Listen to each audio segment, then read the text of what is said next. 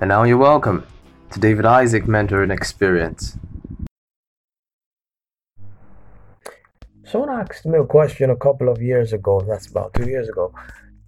It said to me, how successful do you want to be in life? And to be honest with you, I couldn't answer that question.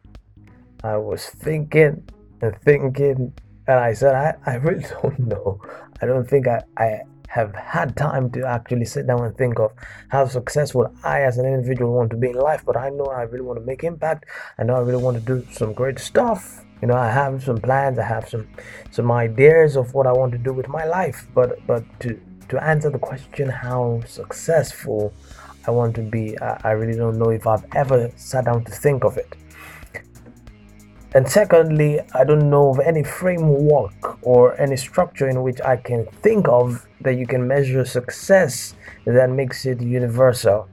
In that, even if I say I want to be this successful, how am I sure that really measures success? And so I really couldn't answer that question. That was 2018. Couldn't answer that question.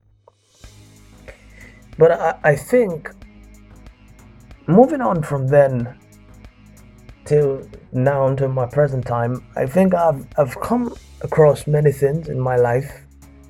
When I say many things, it's not like it's so much, but I think things that I really didn't expect to experience. I've experienced them in the last couple of years, and it has been amazing. Really, I've gotten some experience that I never thought of, and I've gotten to learn some things along the way that I really didn't project in my life. But one of the greatest things I was able to learn in the last 2 years is how I would like to measure success for myself. I really would say that there is no universal, in the terms of the word universal, there's no universal measurement for success. When someone says, how successful do you want to be? Someone may say very successful. What is very successful? But I think everyone can measure success for themselves based on, number one, the vision that they have for their lives. What do you see for yourself? What can you project into the future for yourself? Number two, based on your value system, what are the things that you value? The value system is just basically what do you value? What are the things that are valued to you? I think first your vision, then secondly your value system, and thirdly expectations.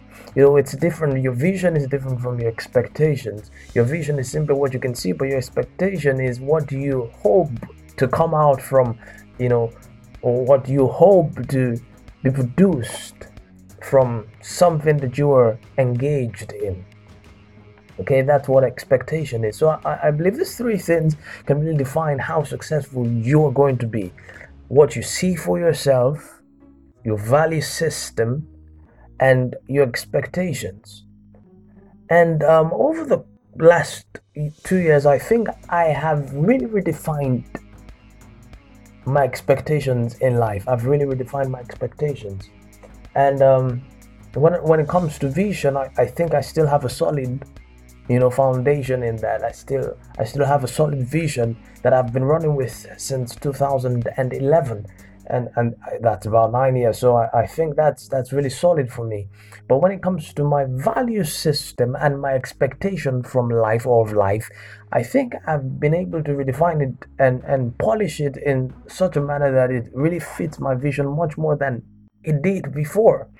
And how I came up with this was being exposed to some experiences that really changed my perspective to life. One of them was being able to see life from another point of view, see life from the eyes or the lens of people that I've never met before and people that have not had similar experiences like myself.